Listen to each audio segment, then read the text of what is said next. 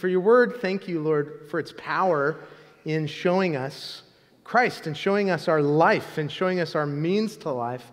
And so would you do that this morning? Would you encourage our hearts with the gospel? For those who are here, Lord, who maybe they don't know what to think. Those of us who are here that see this interview with this pastor in Czech and are hearing about people who are throwing themselves on Jesus' mercy, and there's questions. I pray, Lord, that you'd meet those of us with those kinds of questions, with the gospel. For those of us who grew up in church with the same gospel, Lord, that we might be encouraged, that we might be exhorted, that we might be convicted of sin, that we might confess and repent and continually be shaped by this good news. In Jesus' name, amen. Okay, so we honestly don't realize, I think, the deep meaning that's embedded in the stories that we tell, especially the stories that we were told that our parents told and that we had and that now we're telling our kids, right? So one quick example, why is the concept of Neverland so ingrained in our collective consciousness, like so attractive?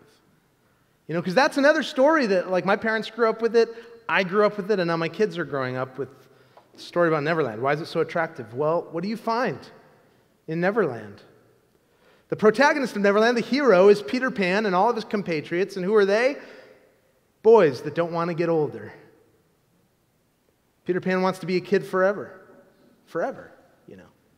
And so, mysteriously, none of the Lost Boys get any older so long as they're in Neverland, but in the world in which they live, there is a group of people that have aged. They've gotten older, but they're the villains, the pirates, the ones that stopped being kids and growing up. They become tyrants, quite opposite of Peter and the Lost Boys. So, Captain Hook is this tyrant, and he's a tyrant in particular who's terrified of death. He's terrified of death, and so he lives for this world. He's terrified that this ticking time clock of death will catch up to him. Quite literally, right? Because he's constantly being chased by a crocodile, symbolizing death, right? This crocodile has eaten a clock, so the crocodile makes a ticking noise. And this crocodile, by the way, has already taken a piece of him, his hand. It's already had a taste for Captain Hook. And now, if you ever read the book or watch any of the movies, and there's been many, many movies, there's a sense of fatalism, right, on the part of Hook, where he knows that it's just a matter of time before that crocodile gets him. But now, anytime this symbol of death comes near Captain Hook, anytime he's in any kind of danger, what does he hear? Tick, tock, tick, tock, tick, tock. It's just a matter of time. It's just a matter of time. His whole life is dedicated, therefore, to gaining as much power and control and possessions he can to really bring an end to the idea that death can be avoided. Meanwhile, Peter Pan's entire existence appears to be predicated on the belief that he won't ever age and he shouldn't ever age and that aging is bad, right? So this concept connects to our broader culture in so many ways. We're also in a culture that seeks death avoidance at all costs. We've talked about this a lot, specifically when dealing with the scriptural concept of resurrected life. So at Easter, you hear me talk about this, like billions of dollars, all going towards centers for human longevity that seek to make aging a thing of the past. Really, it seeks to make death a thing of the past. One company in particular made a claim in the spring of 2014. I know because I preached in 2014 a message that looked back on the same thing. Made a claim in the spring of 2014 that in 10 years, their research would add 10 at the least, maybe even 20 years to human life expectancy. And that's just getting started. After that, it only goes up. Well, since that prediction was made, which we're coming up on the 10-year anniversary, not only has life expectancy not increased 10 to 20 years, not only has it not increased, but it's decreased 2.8 years on average. And yet from the medieval pursuit of alchemy to the modern pursuit of age reversal, what do we hear? The ticking clock. We hear it getting louder. At moments of our lives, it even takes a piece of us. We end up in the hospital. We're reminded of our mortality.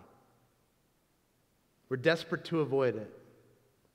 And it has the power to turn us either into tyrants who live for this world, who make it all about us, who try to gain as much pleasure as we can while we can, or those who attempt to happily live in the denial of this reality, that maybe we can stay healthy enough for the science to break through and grant me immortality. And yet throughout John's gospel up to this point, what does Jesus do? He turns everything on its head.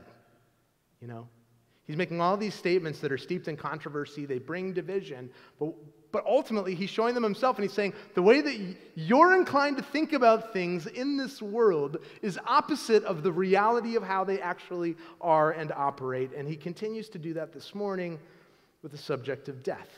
All right, so this morning we're going to see 3 statements about death. 3 statements about death in these 16 verses, starting in verse 1. If you have scriptures in front of you, please look there with me. Now a certain man was ill, Lazarus of Bethany, the village of Mary and her sister Martha. It was Mary who anointed the Lord with ointment and wiped his feet with her hair, whose brother Lazarus was ill. So the sisters sent to him, saying, Lord, he whom you love is ill. All right, so the first statement here is quite controversial. It was quite controversial in Jesus' time, as we'll see, and it continues to be quite controversial today. Death is not the final determiner. Death is not the final determiner, and the reality is that this controversial event, this controversial statement, flows out of an event in Scripture. It flows out of an event that the miracle that we're about to read about this week and next week points forward to, but it really even flows out of the event as we see it unfold here in chapter 11. We've talked about this before, but look at verse 1. Now a certain man was ill, Lazarus of Bethany. So now is this transitional word, but it also functions to show something of like historical reportage. Like the author's intent here is to tell us something that happened, like an event that transpired. That's why he's writing the way he writes. So not only does he say, now a certain man was ill, but then he says, it's this specific man, and this is where he's from, and this is his family, and these are known people, and this is kind of the context here. So it's historical reportage in its intent, but that can also be really hard to understand because of the statement that it makes. It can be really hard to understand because, listen, of all the signs that Jesus performs in John's account leading up to the cross, of all the signs leading up to the cross, to the resurrection, this sign that we see here is really the most dramatic. And because of the nature of the miracle, a lot of people have cast doubt on its historicity. They've cast doubt on the now of verse 1. And this first-person eyewitness flair that John really writes this with, as though he was someone who was witnessing these events. They've cast doubt on the insistence that the author is to be understood as meaning that this happened during the life of Jesus. Okay, so some have denied. How have they denied it? Some have simply denied that supernatural events in and of themselves are possible. So there are times when, and this is how I've described it in the past, but there are times when we open our Bibles to read, and we, you know, whether we're at home or whether we're in church or whether we attend a Bible study, or if somebody gives us a copy of the Gospel according to John to read, a friend gives it to us to read and we're reading it. There are times when we read, and this is true of people who are non-believers, but I think it can also be true of Christians because of the nature of the culture in which we live. We can read and we can immediately have a prejudice. We have this philosophical prejudice as we read the text, a prejudice against the nature of the miraculous, the nature of the supernatural. That if something supernatural occurs in the Scriptures, our Western Enlightenment mindset doesn't allow for that, or we immediately cast suspicion or doubt on it. It's because in our Western Enlightenment culture, that mindset gives way to this immediate prejudice. It's a philosophical prejudice against the nature of the miraculous. And so because of that, others, probably because that first objection is true for them, think that therefore this must be, since it can't be true in a historic sense, it must be true in an allegorical sense. Like this is John's way of allegorizing one of Jesus' parables. You know, essentially he's writing fiction. He's writing a fictional account. Okay, so we're just unable to spend the amount of time needed to treat those kinds of skepticisms or doubts of the text this morning. But let me offer just a challenge and hopefully an encouragement to those who might begin our time with those kinds of objections rattling around a bit, whether you're a Christian or someone who's here and you don't know what you believe about the Bible? If the first objection is your primary objection, let me just say that theism, again, it's not a proof, it's an encouragement to you to keep an open mind.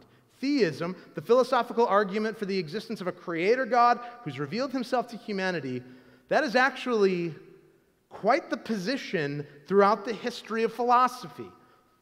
There are many, many, many serious theists throughout philosophical history who argue. You can go out and you can pick up a book, Reasonable Faith by William Lane Craig, and read argument after argument historically for this concept, this idea of theism, that a creator God who's revealed himself to the world exists. And that's not proof that God is true. That's not what I'm arguing here. But it does mean this is not an unserious position. It's not something you can just wave off. It's not an unserious position. And so, therefore, keeping an open mind to it, if it's even possible that an infinite, all-powerful God exists, if that reality is even possible, then certainly the nature of the miraculous is also possible. If that God exists, then God can do as he will, right? And that's going to be more and more something that's important to understand as we move forward in John. I'll spend a little more time on it for sure around Easter. But again, I just implore you, keep an open mind. Keep an open mind to the nature of the miraculous. Don't buy into this Western Enlightenment, closed-off system, no possibility for God. It's not an unserious position. It's not something we can just wave off. Therefore, these things are possible. So that's all I ask of you. But for those who therefore take the next step and you say, well, John must be cleverly writing a fiction account here, an allegory. Let me just echo here that the vast majority of scholars have all almost unanimously agreed about this point related to the Gospels. They couldn't have been works of fiction, like novels or legends. They read much differently than that. So don't take my word for it. Here's C.S. Lewis. Lewis writes, as a literary historian, so that's what Lewis was, that's what his specialty was at Oxford.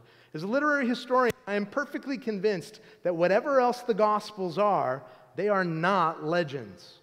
I've been reading poems, romances, vision literature, legends and myths all of my life. I know what they are like. I know none of them are like this. He continues, of this text, there are only two possible views. Either one, so he's referring to Matthew, Mark, Luke, and John. One, this is historical reportage, right? On par with all the other historical accounts in ancient history. Or two, some unknown author, without known predecessors or successors, suddenly anticipated the whole technique of modern novelistic, realistic narrative. Right? This is the idea. If it wasn't historical reportage, someone came along. We don't know who they are. They don't have a body of work they flow out of. They don't flow into new authorship. And they suddenly anticipated a technique that would not exist for more than a millennia. Modern novelistic, realistic narrative. So Lewis concludes, he says, the reader who doesn't see this has simply not learned how to read. What he means is, you haven't read broadly enough. Because in this time, this is the reality. This is why scholars like George Beasley Murray have concluded this way in their commentary on John. John would have never related a story of Jesus, still less created one, that he didn't have reason to believe took place. So note that he's not arguing it serves as some absolute evidence that it did take place, only that the author of this account would have believed it completely. He wasn't writing fiction. He was writing what he believed to be historical reporting. And keep in mind, the whole thing reads like eyewitness account. Whoever this author was, he appears to be present, right? So it's tough to dismiss. Let me just encourage you. You can't really read John chapter 11 and brush it off with the wave of the hand because it seems too incredible, like what we're about to read. You can't just dismiss it. You can't just wave it off. There hasn't been some new manuscript discovered in the Judaic wilderness that's like, oh, so that's more allegorical and legendary. No. I have very early manuscripts of John's account, and this is the one we have. So every narrative begins with a statement of context. That's what's occurring here. Historical reportage, the events of chapter 10 have ended. We see this attempt to arrest Jesus. We see his successful escape and retreat into Bethania. But in this first section, Jesus hears news of an illness. That's what's happening here.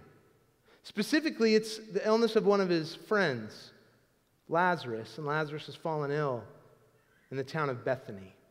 This is not the same Bethany that we've looked at before. This is a different one, just a couple of miles from Jerusalem. And so we see the friendship. It's really important to understand the closeness, the intimacy. The friendship described in verse 3, Mary and Martha, and we're going to look more at their identity next week, so you might look at some of what this text says about them. I'm going to deal with that more when Jesus gets to Bethany. But Mary and Martha send a servant to tell Jesus this. The servant says, Lord, that just means sir or even rabbi. It's not a confession of deity or lordship of Christ. It just means sir. Lord, he whom you love is ill. And I'll skip down 2 verses to verse 5. You see another statement of this relationship. Now Jesus loved Martha and Mary and her sister, Martha and her sister Mary and Lazarus. So this family and Jesus are close. There's a bond of friendship. There's a bond of love. Lazarus is ill. He's at great risk of death. How does Jesus respond? Verse 4, but when Jesus heard of it, he said, this illness does not lead to death. It is for the glory of God, so that the Son of God might be glorified through it. So Jesus tells them, death is not the final determiner. Because now let's read verse 5 again in connection to verse 6. This is where things really get wild in the text. Now Jesus loved Martha and her sister and Lazarus. So, when he heard that Lazarus was ill, he stayed 2 days longer in the place where he was. Like, think about the grammar of these, because it just makes no sense. Think about the grammar of these 2 verses. Now Jesus loved them, so therefore, because he loved them, when he heard that Lazarus was ill, he stayed 2 days longer. Like, his staying in the text is directly motivated by his love for them. But that doesn't make sense. Surely the text should read, now Jesus loved them, so when he heard that he was ill, he packed up a few things quickly and left as quickly as he could. Right? He went straight away, as our British friends would say. No, the text says the opposite. It says the opposite. And the reason is because Jesus wants Mary and Martha, Lazarus, his disciples, and even the crowd who are watching to be absolutely certain that it was Jesus and not any other thing that was the final determiner in this instance. The final determiner is not death. The final determiner is not any other reality. See, we'll talk about this more next week. But you can imagine that it was more common in the first century. So first century death, you know. It was more common in the first century for people to kind of swoon or pass out in the midst of their illness, for their pulse not to be very strong. And so people feel for the pulse. They can't find one. They passed out. They're assumed to be dead. Then all of a sudden, maybe a few hours later, the heart comes back a little bit stronger. The person sits up, right? So you can imagine it was common in the first century. But listen, every now and again, we have stories like this today. Okay, if you doubt me, it's like CNN reporting just a few years ago the following headline: dead Mississippi man begins breathing in embalming room, coroner says. Let me just summarize it. There was no pulse. He was lifeless, you know. The coroner completed his paperwork, placed Walter Williams, whom he had declared dead, into a body bag, zipped him on up, sent him over to the funeral home. And listen to this quote from the people at the funeral home. This is great. We got him into the embalming room, and we noticed his legs beginning to move, like kicking. He also began to do some heavy breathing. Okay, so everyone loves being present for an underdog story, right? It's like, I mean, even just this last Thursday night, leadership team is gathering. We're dealing with some issues at Gospel Life Church and just the direction and things. And we're doing some trivia. And Julie and Beth, they're down by 30 heading into the last round. I mean, there's just no chance. They storm back in the final round. They win by 3 points. Okay? Just such a fun thing to be a part of. You know, you want to be present for an underdog story. And look, we're all rooting for Walter Williams, but would you have really wanted to be present for this underdog story? You know, at what point when he starts kicking and like moaning in the body bag, are you like, let's call somebody else to deal with this, right? The point is, though, if this still happens today to any degree at all, which it does, then how much more did it happen before the advent of modern medicine? And this gave rise to then the popular belief that the soul would actually depart the individual on the third day, that the soul would kind of hang around the body, and this must be the way that it worked. The soul would depart, but it would hang around the body for a couple of days, seeking a possible re-entrance into it, but when the body would start to decay on the third day, the soul would recognize this damage is irreparable and would flee, right? So that's the popular belief. Jesus doesn't buy into it at all. But listen, he wants to make sure that there's nobody around saying like, well, sure, but it's like the second day. So the soul's still around here somewhere. It's impressive, but it's not like super impressive. It's not like a decaying body. It's not like this is someone who stinks at this point in the process, right? He doesn't want any other thing to be seen as that which could have possibly made a determination between death and life. And even more than that, Jesus says this illness doesn't lead to death. It leads to God's glory. God has the power over it. He has the final say. More to be said on that glory in our final point this morning and then into next week's text. But for now, we just see that death is the final determiner. As I said at the outset, this is controversial, this claim. It's controversial in our time. A few years ago, I was watching Larry King interview Stan Lee. Do you know who Stan Lee is? He's this old guy who's in all the Marvel movies.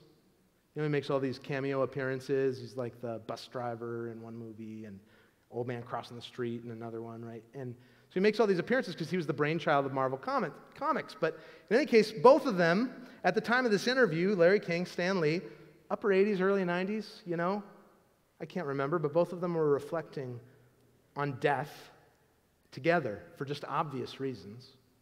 Each of them would die within just a couple of years after the interview.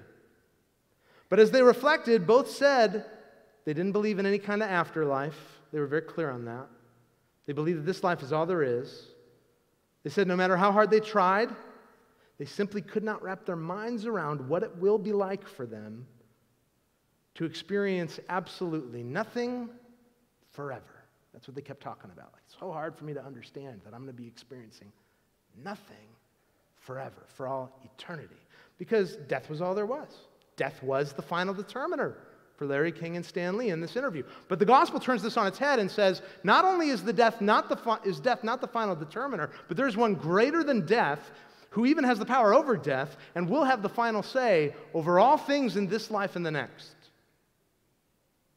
And that has massive implications for how we live. It has massive implications for our day-to-day lives as people in this world, what we believe about our future. And that brings us from first statement, now to the second statement, death must not deter our work. Death must not deter our work, starting in verse 7. Then after this, Jesus said to the disciples, let us go to Judea again. The disciples said to him, Rabbi, the Jews were just now seeking to stone you. And are you going there again? So, this is a sharp statement from the disciples, but actually I think it's also understandable. And I don't think this is one of those things where we can read and conclude that we would have done otherwise. Like, it really wasn't that long ago that the religious leaders tried to kill Jesus. He just fled arrest in the previous section. The disciples understandably point back to that conflict. They recognize that all this hatred and animosity is growing and building and growing and building. And so it could easily result in his death.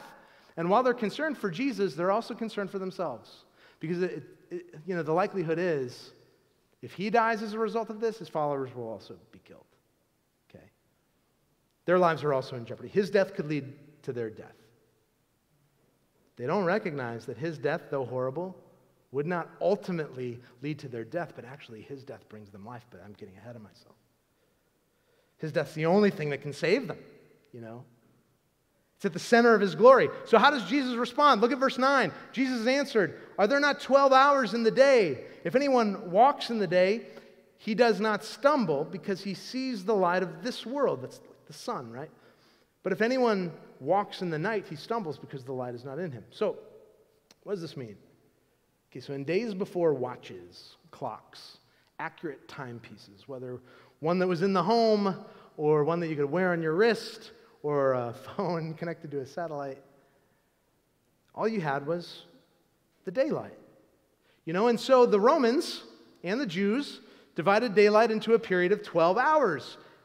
And that was 12 hours regardless of the season. So those hours would greatly vary in terms of how long or short they were, depending on how long the daylight was. We're experiencing a little bit of that in Minnesota as we watch our daylight hours continue to shrink, right? But they'd continue to have 12 hours. The 12 hours would be a lot shorter, but it was during those 12 daylight hours that the people did their work. When it got dark, it was time to stop working. So they would work all the way up to sunset. When it was dark, they'd come inside. They'd eat their meal together. They'd tell stories around the table. They'd read Torah. They'd send their children to bed, right? Time to rest your body because the sun will be up soon and it's time to work again. And the day would start over. Just that natural rhythm of daylight, work, sunset, togetherness, and rest that we've really continually strayed from in our culture that was present here. Jesus uses that analogy to say, listen, you're right, my hour has not yet come, right? So why has Jesus evaded arrest up to this point? What has he said? He continues to say, my hour has not yet come. What's his hour? The hour is the cross. So he's saying, you're right, my hour's not yet come. It's not time for me to die yet. We're getting closer to the end of my public ministry for sure. The sun is setting here. It's late in the day, but there's still light. There's still time before my hour. There's still time before the cross. And just because the cross will come, just because my death will come, night will come, it doesn't mean we just stop working. You just sort of imagine the farmer or the tradesman or whoever, they still have tools out where they were just working, or the pen is open and the animals are grazing and out, and they look and the sun's kind of setting and they're like, well, it's going to be dark soon. I'm just going to call it a day, put all this back tomorrow. No, there's responsibilities. There's still work that needs to be done. There's responsibilities that are to be had. And so the disciples likewise are called to work, to not quit, to not negate their responsibility just because his future death is a reality. There's still work to be done. If you remember, Jesus said something similar in chapter 9, verse 4. He says, we must work the works of him who sent me while it is day. Night is coming when no one can work, right? So there would come a point when Jesus' departure would drive the disciples in confusion and fear to an upper room where they're in fear for their lives. They hide together. It would drive Peter to deny Jesus 3 times. His Spirit would then come and enable a powerful witness to his resurrection, but they're still here in this moment where they're walking with Jesus in his earthly ministry. And just because Jesus knows that moment will come to an end, and just because the disciples know that if they get too close to Jerusalem, it very well could come to an end, that Jesus would die, it doesn't mean they should sit things out in futility. It doesn't mean they should just say, well, I guess we're done. Jesus is telling them, and this is our second statement, death must not deter our work. And look, listen, this is important and it's valuable. I'm reading this book, The Glorious Cause. It's like Oxford University. It's the first book in the Oxford University series on American history, and this one's the American Revolution. And the author does a really good job of talking about how this concept, it was true in a unique way of people throughout history, specifically those who were a part of the American Revolution, where they lived in a way where there was this implicit belief that though death was a reality, there was this creator God who was the final determiner. And because of this belief that death wasn't the final determiner, it was absolutely unheard of that people should just abandon their culture abandon their callings that they've been given, their specific tasks, their work to be done, just because death is on the way. Right? Death is coming, but there's this greater meaning, and so we don't quit. We live out our callings all the way up to the moment of death, right? There's just ingrained in the culture. It's different now. You can see how a worldview in which this life is all there is, in which death is the final determiner. You can see how that might be something will cause you to cling to life. This life is all there is. So you cling to that life in a way that abandons all responsibilities of life. Out of fear, out of realizing that the time could come at any moment, you abandon. We abandon it maybe in favor of overcaution or pleasure seeking, We can see how it would lead to versions of agoraphobia, in which we lock ourselves away in safe spaces, free of all danger and disease. We could see how also it would lead to those who would see this life only as a place where they might find temporary pleasure. And since this life is all there is, and therefore they should gorge themselves on the sensory delights of this world. You can see how people might see death is coming, so they just quit. Right? They quit in either of these ways. They quit by either locking themselves away and kind of awaiting the moment, or they quit by abandoning responsibility and just making this all about pleasure.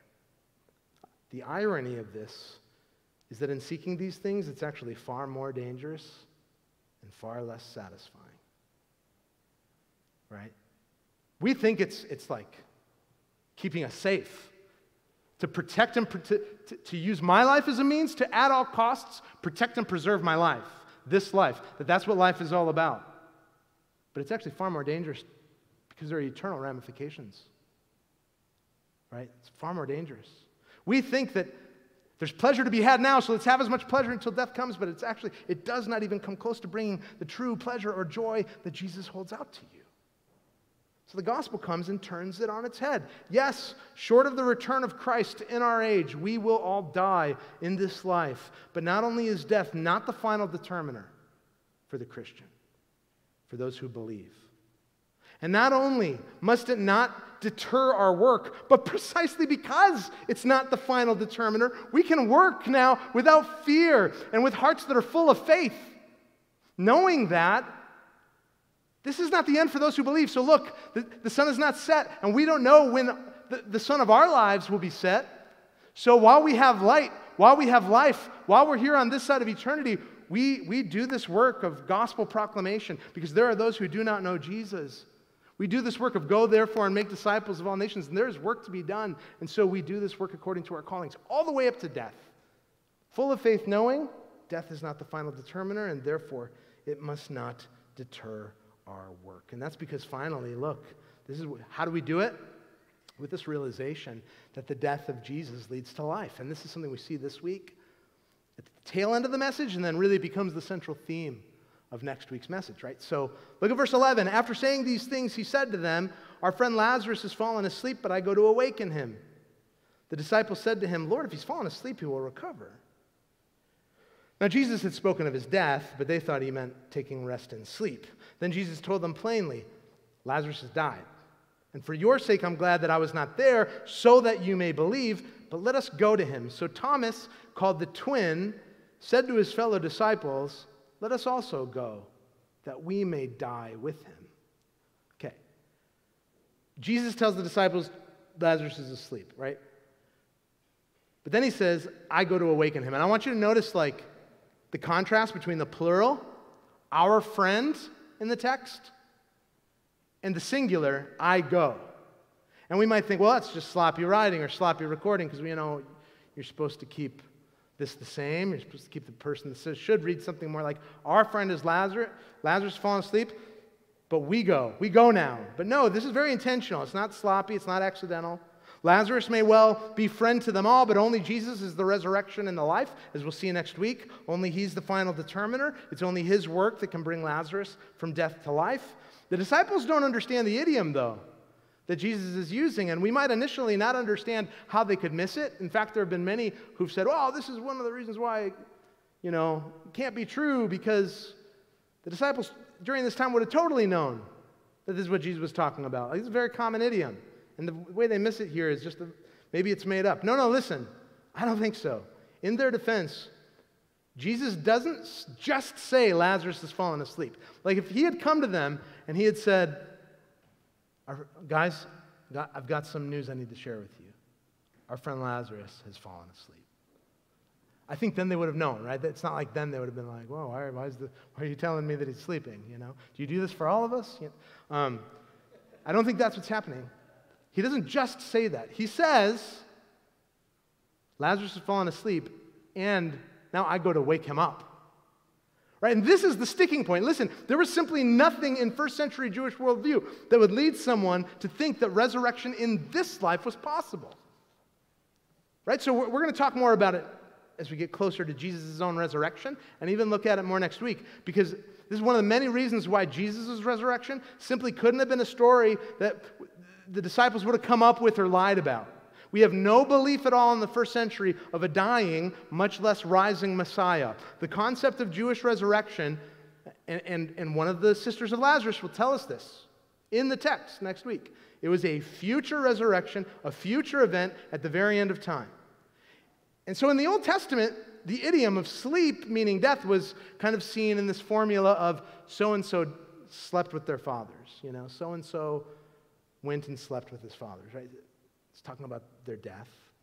But this was a kind of sleep from which people didn't wake up. Yeah, the text didn't say it. And then they woke up again.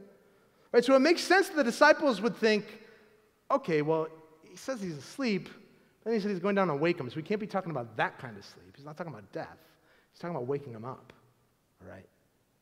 So Jesus then tells them plainly, guys, he's dead. And he expresses exactly what happened, what he expressed above, what he expressed earlier. He's glad that he wasn't there. He's glad for their sake.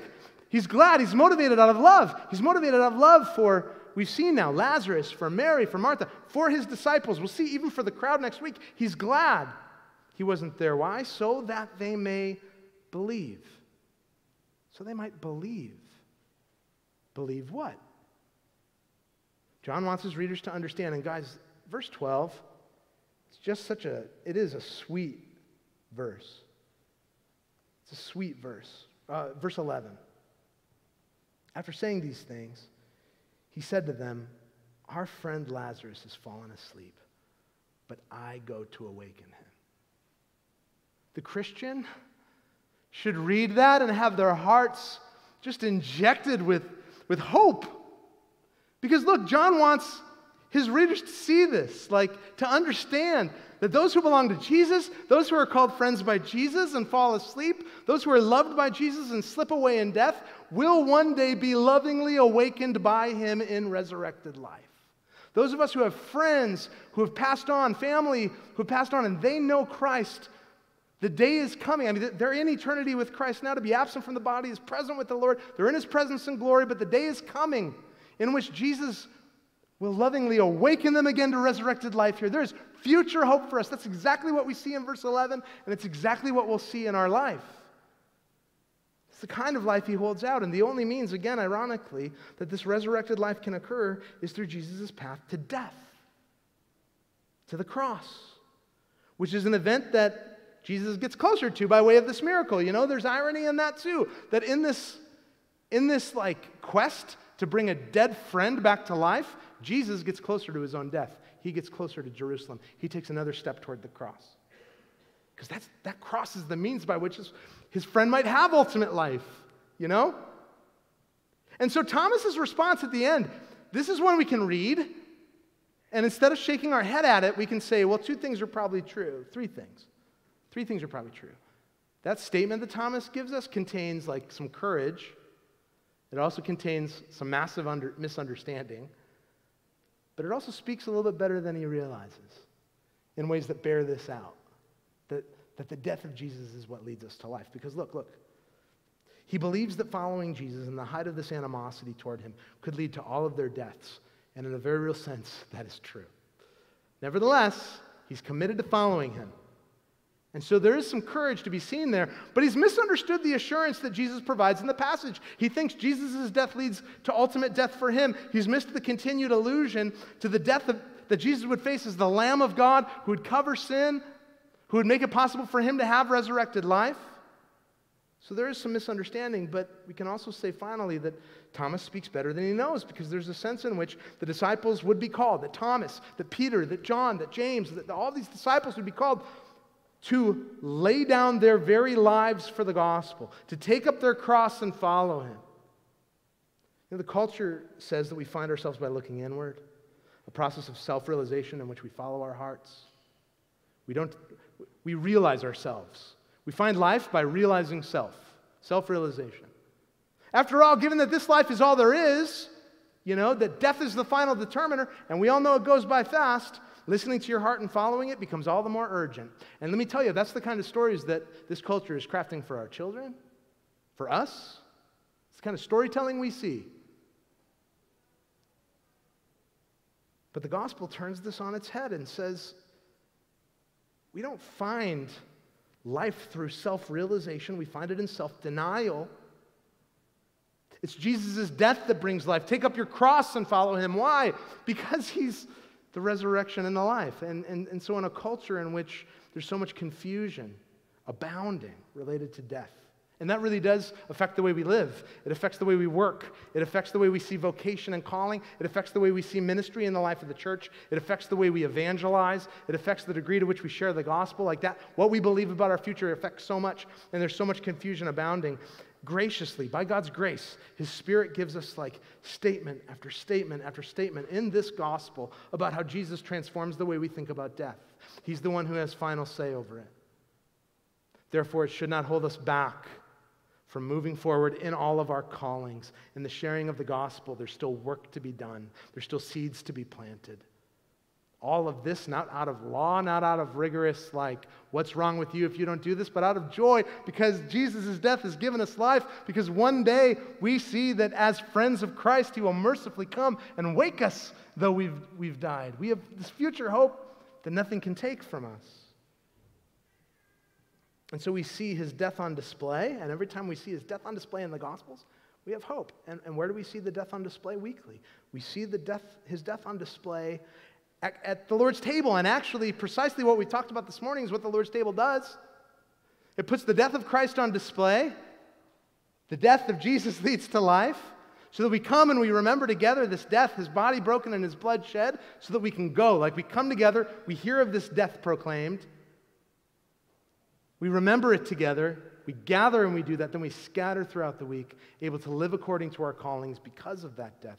So I want to invite you, if you're a believer in Jesus, come and take the elements. If you're not a believer, the mercies of Christ are very present. They're held out to you. He desires for you to know him. He desires for you to call out to him. So make this your first proclamation of his death to the body of Christ. So I want to invite you forward. Take these elements with you back to your seats, and we'll partake together in a moment.